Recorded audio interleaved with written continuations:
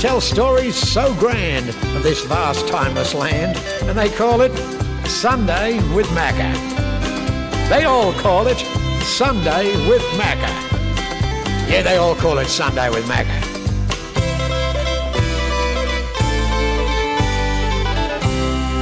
Get on with it, Macca. He had it down his trousers. Down his trousers. Can you believe it? Good morning and welcome to the program. Cricket's in the news again. If they're not sledging, they're doing other things. I mean, it's just pathetic. G'day, this is Macca. Hi, Macca. This is Jocelyn. Hi, Jocelyn. How are you going? Yeah, good. Good. I just wanted to make a comment on your kickstand story. Yeah. So I recently moved to Canberra from Sydney. How come? And for university. All right. I'm going to the ANU. Yeah. What are you doing? Studying arts law. Arts law. All right. Yep. Yeah. And there, no one drives. Everyone rides bikes. Yeah. Now, I haven't ridden a bike for about 10 years. And I just want to say that I very much related to the song because I currently find a kickstand one of the most useful things in my life right now. Well, that's yeah. good. And you hadn't ridden a bike before? No, I had, but only when I was younger. I just caught the train to school in Sydney, so I didn't really need it. But everything's flat in Canberra, so just ride a bike to class, ride it to the shops, etc. And how come you went to ANU and not to, you're from Sydney or New South or Sydney. something? I don't know, it's a good uni. Kind of wanted to, move out of home as well. I'm really loving it there. A lot of my friends were like, oh, why are you going to Canberra? Why wouldn't you go to Sydney? But I think it's seen as very much a kind of a small country town where I'm from, but I love it there. Yeah, well, that's good, Joss. I think you should change from arts law to engineering and do a piece of metal in the spring. Invent something like a kickstand or something, Jocelyn. We need engineers, I'll tell you. Yeah. I mean, I would.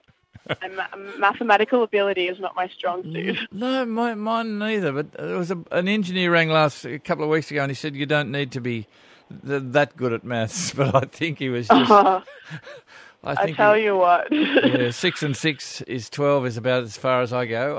I think I struggle with that sometimes too, to be honest. But well, Jocelyn, stay careful on your bike because they can be. Thank you. They can be a bit problematic, the old bikes, but just. I've had a few mates had a few falls, so. Yeah. All right. Well, good luck and keep in touch, Jocelyn. Yeah. Thank you. See you. Bye. Bye. G'day, Macca. Yep. Tony calling from Kyloit. Hi, Tony.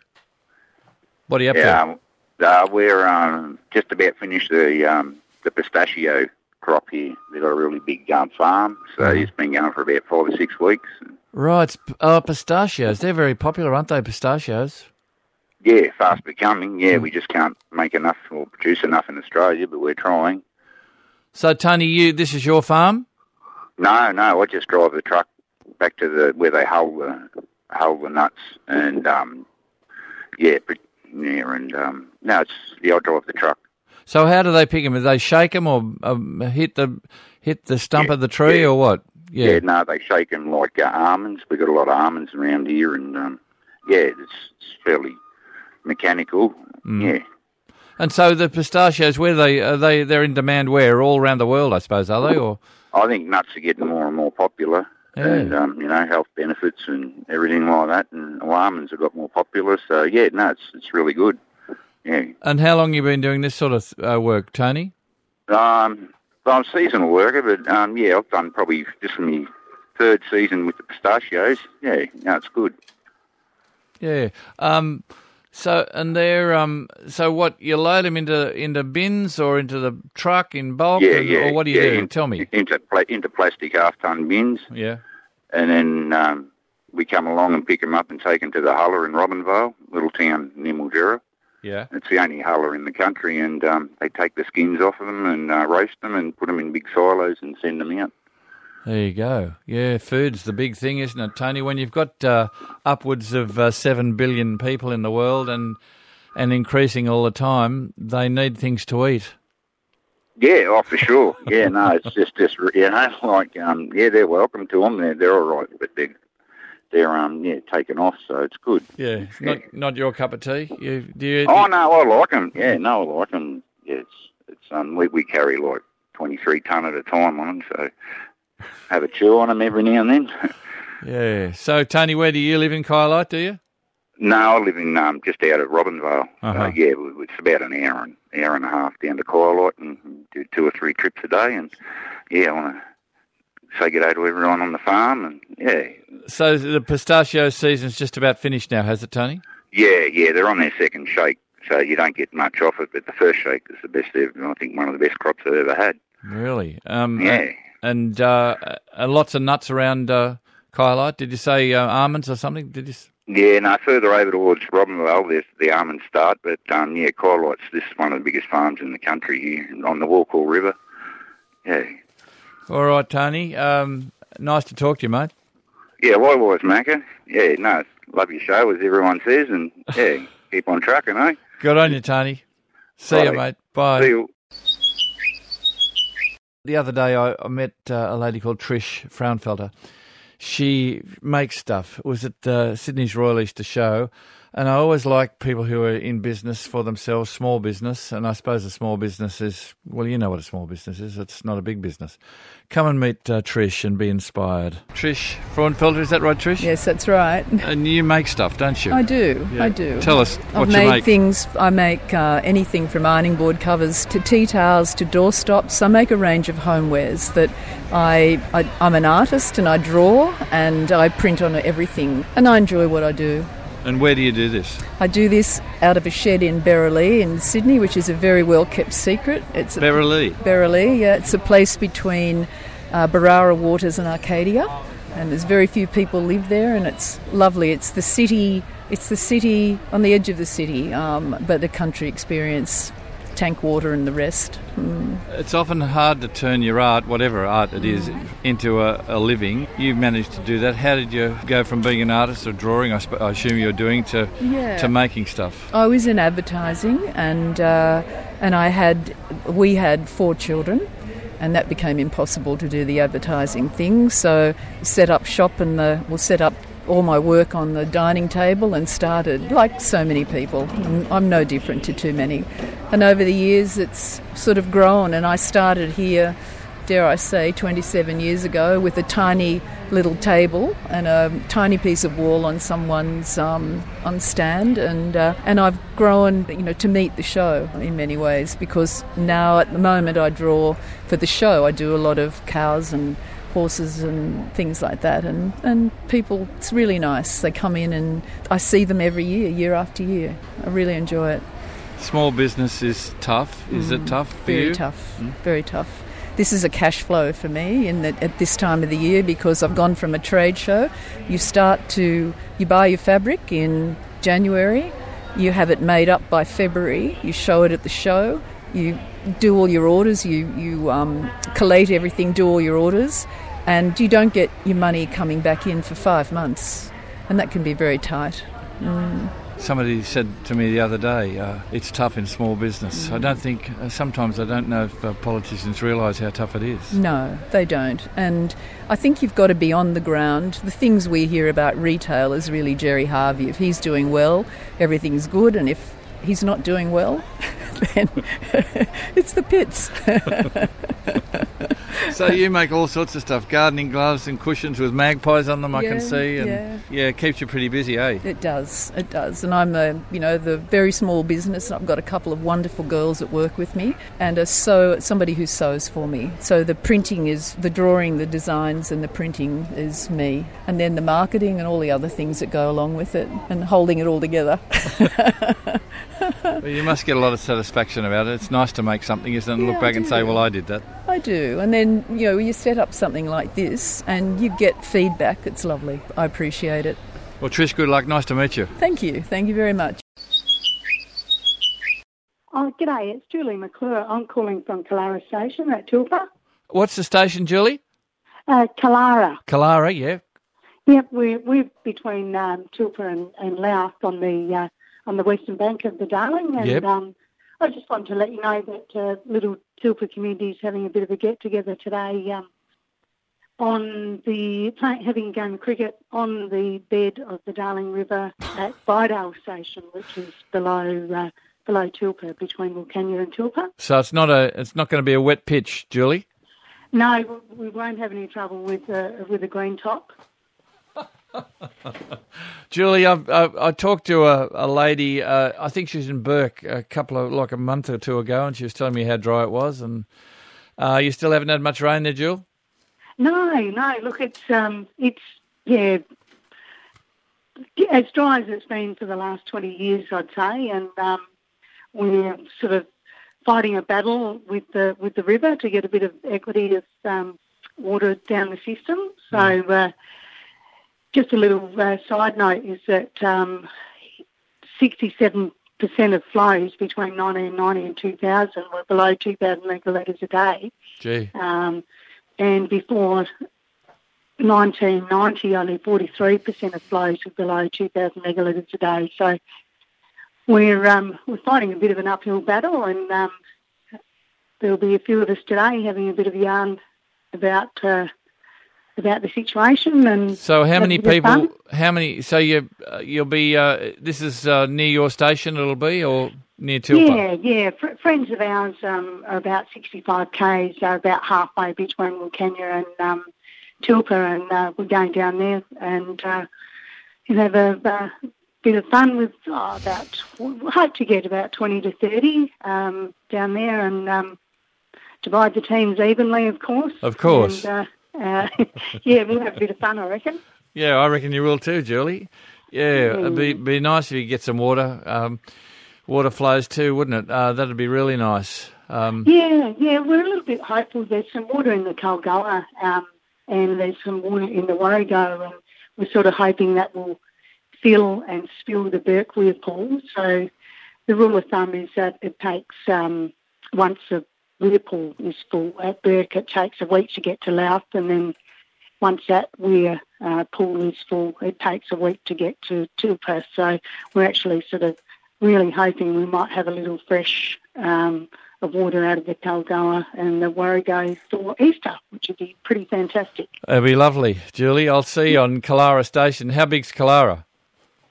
Kalara's an interesting place. It's one of the original runs in New South Wales. It was about 1 million acres back in its day, and it neighboured Dunlop and it neighboured Momba, the big property of Momba, which is 2 million acres. So in the soldier-settler breakups, Kalara's back down to 116,000 acres, and we've just added a couple of blocks on sort of to the west, so we're sort of between the Paru and the Kookaburra and the Darling. Yeah. All right, well, you're out there at Kalara Station today. There's a big cricket match on on the bed of the Darling River. I don't want any ball tampering, please, Julie, today. I would say there'll be a lot of ball tampering. Keep your hands out of your trousers, and make sure the leadership group does the right thing. And if you have to stand down, Julie, so be it.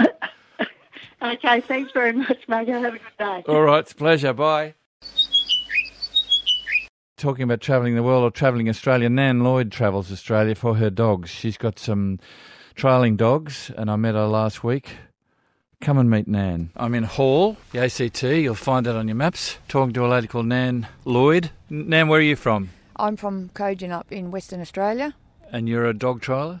I do dog trialling, yes. You're a long way from home. I came over to Victoria in September to do the Supreme, which is a national championship sheepdog trial that is held every year and goes from state to state. And then I did a couple more trials on the way. I stayed with a few friends and ended up in Nyngan looking after someone's dogs. So I've been in Nyngan for 3 months, dog sitting and farm sitting. How did this all start, Nan? You and dogs? We always had farm dogs years ago for a long, long time. They weren't really much good, so we used to get the sheep in with them. And then one day, actually, ironically, I went to a sheepdog clinic that was run by Greg Prince. Greg Prince is the guy who recently has passed away. And he started me off into sheepdog training, and I started getting better dogs. I started trialling, and it just snowballed from there. You learn so much from sheepdog trialling, just in general handling, and it helps your stock work at home. There's just so much to learn. It's not an easy, well, I suppose you could call it a sport now. It's not easy because you're out there and you've got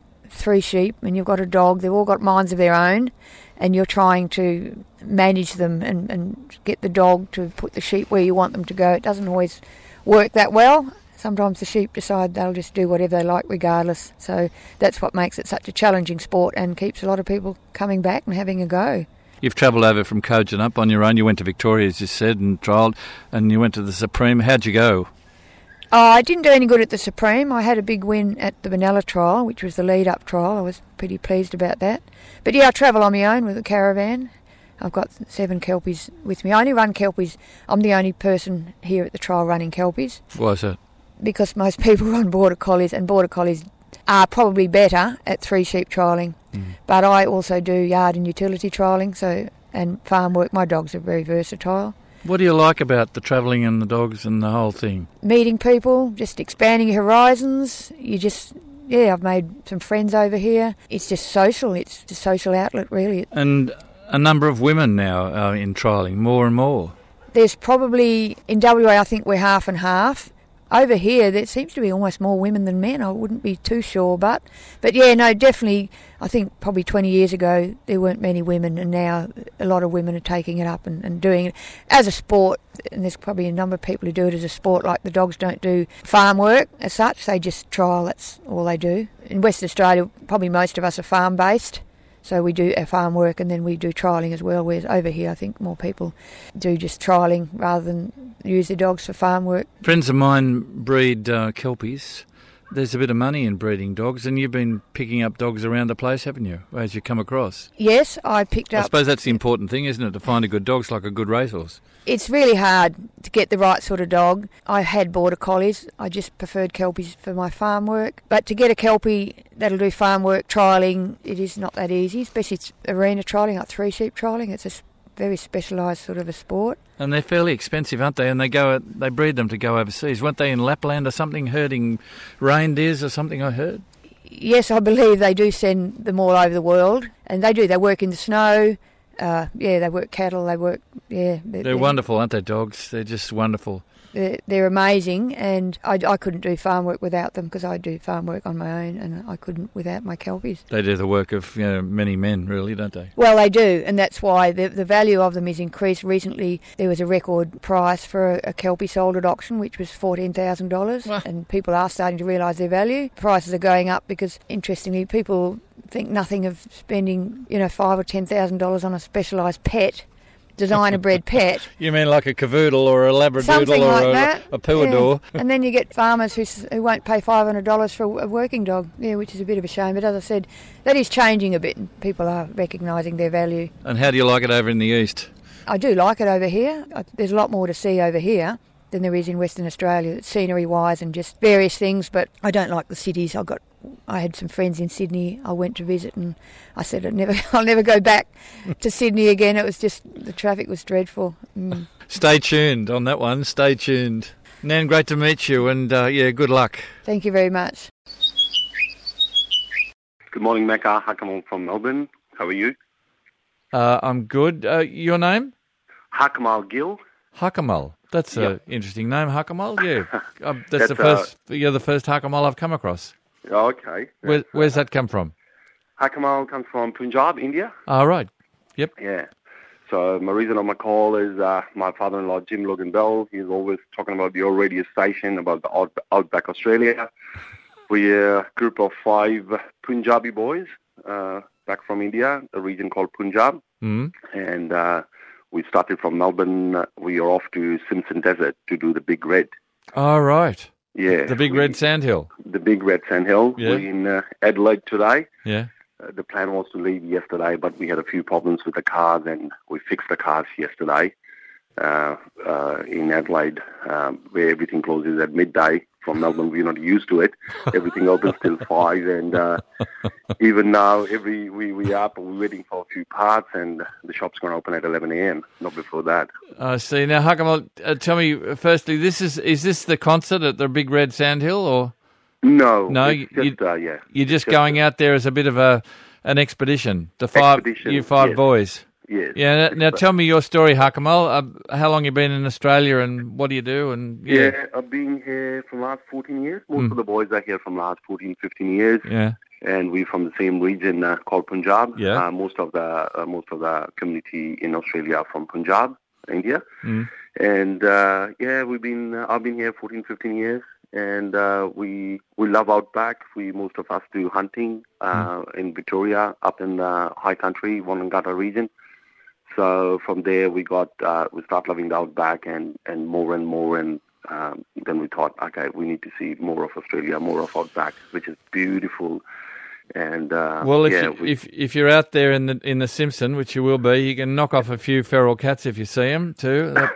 I don't know if you're allowed to do that, but no, we are not. We're not allowed to do that. We're not allowed to take guns here, and we are holding a Victorian gun license, so we thought we're not going to carry guns. This trip is already very hectic. Sort of planning. We have to carry diesel. We have to carry water. One of the boys is driving a Hummer H1. And they had a problem yesterday. To get the spare parts for that H1 Hummer in Australia is impossible, and we were trying to find it in Adelaide. Uh-huh. So we went to a truck record shop, got a second-hand truck alternator, and put it into the Hummer. And I am driving Parenti. It's called Land Rover Parenti. That was built for Australian Army. A Parenti, of course, which is most people know it as a Goanna. A Goanna, but lovely things, aren't they? Yeah. Lovely. So I do not have any power steering. I do not have any windows. I do not have any rain protection. So for me, it's pretty adventurous. Well, it's the Aussie way, Hakamal. Yeah, it's the Aussie way. Just you do it. Yeah. And if you break an axle, get a tree bough and strap it in, and all that sort of stuff, mate. You're learning well. Hakamal, tell me, what do you do for a gig? What do you do? I do run a limo business back in Melbourne. Yeah. Oh, I see. VHA business. Yeah. And one of my customers, he run a cattle station in Inaminka. So we'll try to get to Inaminka and stay 2 days on a cattle station. All boys have bought a Cobra hat. Oh, mate, you just you're in the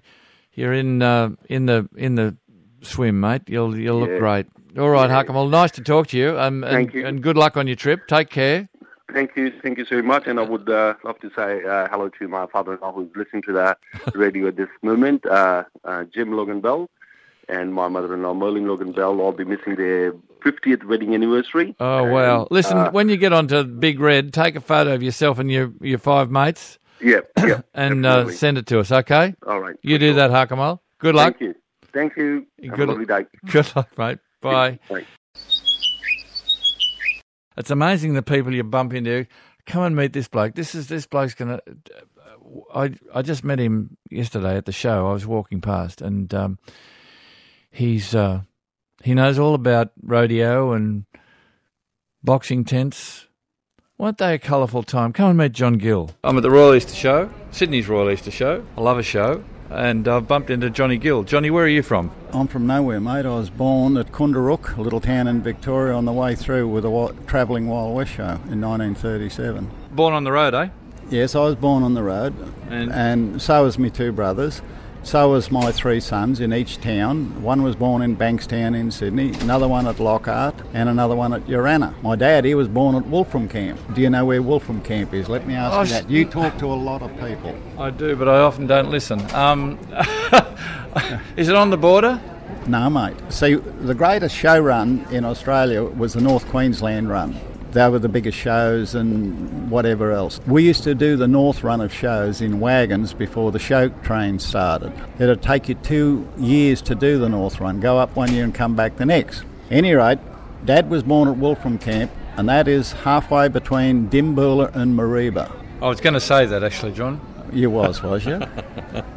Well, that's where he was born. You're a road rat, as my mate used to call people who are on the road all the time. Yeah, well, there's a lot more rats on the road today now than you think, I'll tell you. But let me tell you one thing. After I finish talking to you in about 3 or 4 hours' time, I'm on the road again, and I'm taking bulls from Wagga to a PBR bull ride at Shepparton tomorrow night. Then I'm back here Sunday. Johnny, it's great to meet you, mate. Always here. keep in touch, and, next time you want to ring. Don't just say, I can't use the mobile phone. No, but you have them other numbers. You don't have an 0418 number. It's one of those 1313s or something. Yeah, 1313s. Yeah, and every time you say it, I try and write them down. I can't get to the end. And you're here at the show, what for? I'm here. We operate the pony rides down the bottom of the ground, but we're basically here for the rodeo. We supply horses and bulls. We're the oldest name in rodeo, the longest running name in rodeo anywhere in the world, 80 years. Wow. Born in a 7-year-old, I was riding a miniature bull and riding a trick pony in my dad's Wild West show. You'd know the showies from yesteryear then, wouldn't you? Oh, yeah. Billy Davis, Les Short, Arthur Meakin, Roy Bell, Sandy Moore, Selby Moore, boxing tents and stuff like that. I know every showground in Australia. And did you say before you'd meant to ring me a number of times? Oh, yeah. What about? Well, I hear you talking about, Fred Brophy and Michael Cratiana and stuff like that. Well, boxing tents? Yeah, with the boxing tents, that's right. And I never hear much more. I don't hear of Arthur Runoff, Sandy Moore, Harry Johns, Les McNabb, Dave McSorley. They all had boxing tents? Yes. Yeah. Harry Paulson in Tasmania. Snowy Hodge, when Dave Sands first done his sparring match at Newcastle in a boxing tent, because that's where Sands originally came from. That was a colourful time, John, wasn't it? I mean... Marvellous. I mean, you take when Jack Hassan and them fellas used to fight at Stadiums Limited, and then they would then go with Sharman to some of the boxing tents after they finished in the ring. I knew Jack Hassan personally. Alfie Clay, I knew him. I knew Dave Sands' brothers, Russell, Alfie, them sort of fellas. And so you're still coming to the shows, and what do you do here? You don't ride rodeo anymore, do you? No, it's a bit hard to ride a bucking bull at 80-year-old, isn't it, mate? How's your knees and your hips and stuff? Very good. Are they? Yeah, I'm going real well. It's You know the secret to it? No, mate, tell me. You just work 7 days a week and don't sit down. I'll have to tell a lot of girls and boys out there who've got crooked knees and stuff to get back to work. Yeah, well, you hear of these blokes, they work till they're 65, can't wait to retire, sit down, get a bit fat around the heart and that, and away they go. Wise words, John. It's great to bump into you, mate. I'll come and see you on your... I'll have a pony ride. They don't buck, do they? No, unless you're a greenie. John, great to talk to you. Good on you, mate. See ya. G'day, this is Macca. Hello. G'day, Macca. It's Peter calling from near Rockhampton. How are you going? Good, thanks, Pete. Hey, I thought I'd better give you a quick call. You and I spoke about 15 years ago, and I'm the tyre man. I spoke to you, and you pulled up beside the Tyre Tech truck, and thought, oh, that's right. I spoke to Pete from out to the Mineway there. So one of my mates told me to give you a call because he heard me on the radio. There you go. And you're a Tyre Tech man, are you, or what? No. I just fit all the dump truck tyres, and when I spoke to you last time about 15 years ago, that's right. You're at a mine somewhere. Yeah, that's right. Yeah, I'm actually got a day off today, so I'm out on a little property between Rocky and Yeppoon called Kawarl. And yeah, so you're still doing it. You're still doing it. Yeah. And as the tyre, I bet the tyres have got bigger now, have they, in the last 15 years?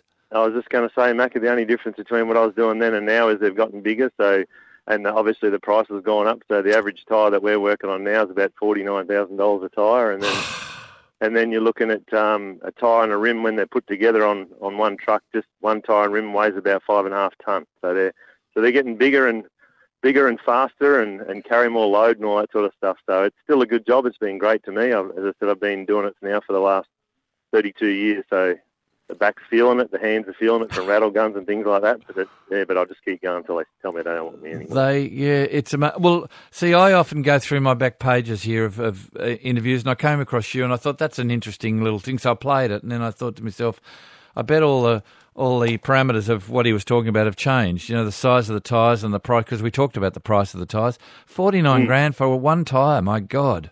Yeah, and there's 6 of them on each truck, so.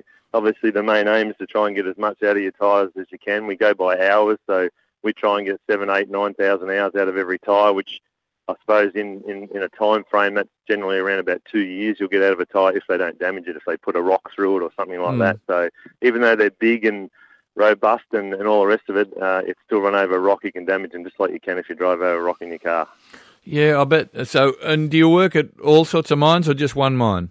All different coal mines. There's 4 different mines I go around, and I've sort of grown a little bit since I talked to you last, Macca. I've got seven other tyre fitters who work for me now that I have across different mine sites and things like that. So as I've gotten older, as you know, the old cliche, work smarter, not harder, and I'm doing that a little bit now, where I've got guys doing a lot more of it for me, and I pretty much just manage all the tyres. Between all the 4 sites, there's around about 70 dump trucks that I look after. Wow, and you're the bloke basically goes around, kicks the tyres and makes sure they're all right, isn't that?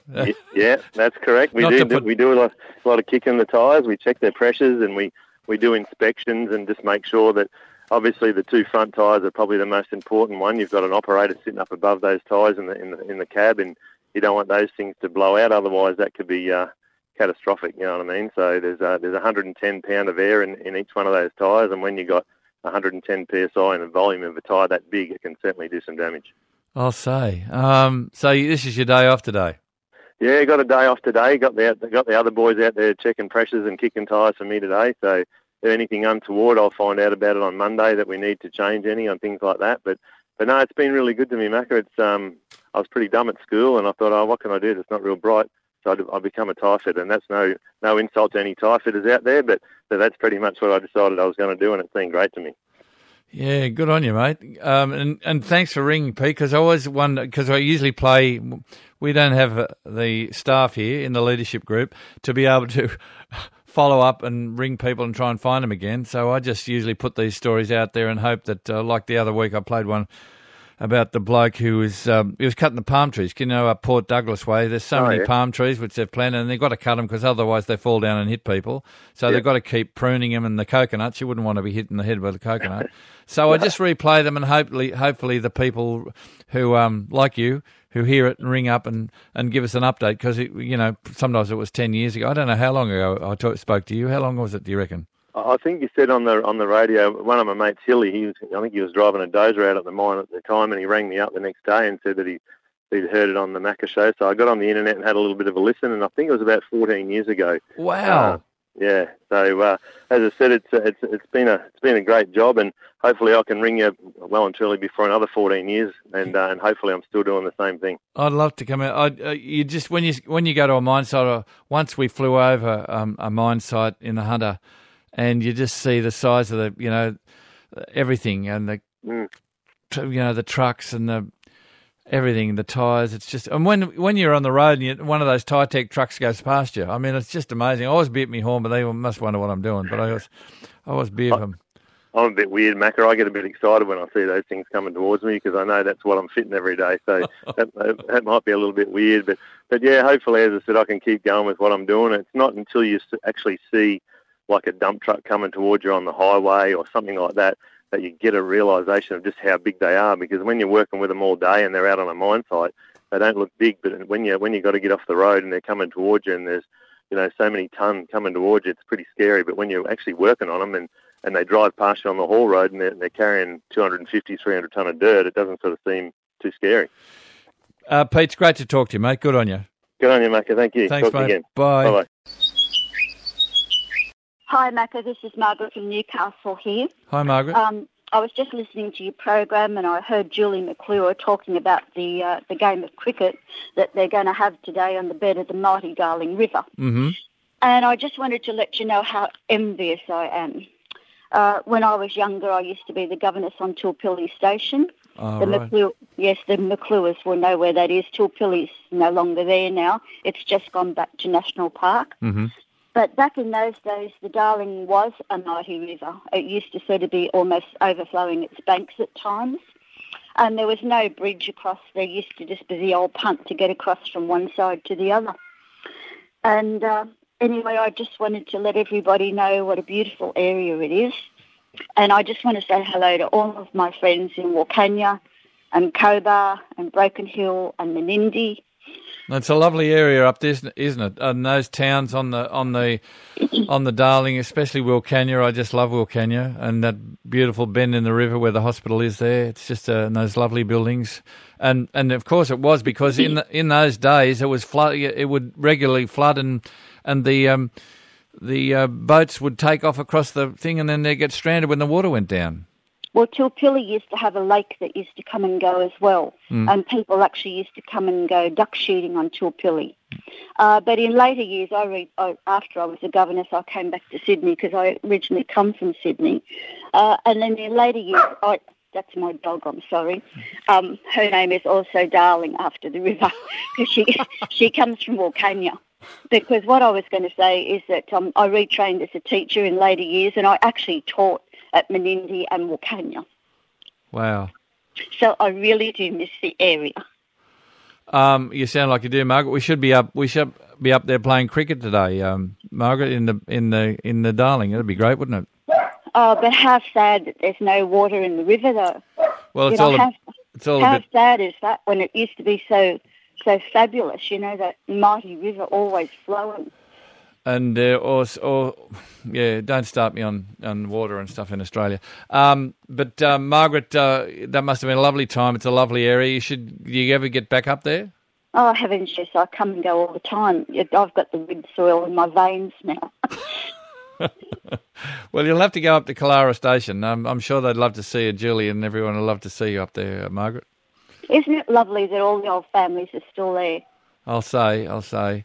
Margaret, nice to talk to you this morning. Yes, thank you very much. Good on you. How's things in Newcastle, okay? Oh, it's a beautiful day today. We've had some lovely rain. My trees are just so happy. Yes, and I'm just about to head out for a walk to the beach with the dog. Good on you. With Darling the dog. With Darling the dog, yes. And she is a darling too. All right, good on you. Nice to talk, All right, then. Margaret. Thanks for your call. Bye. Bye.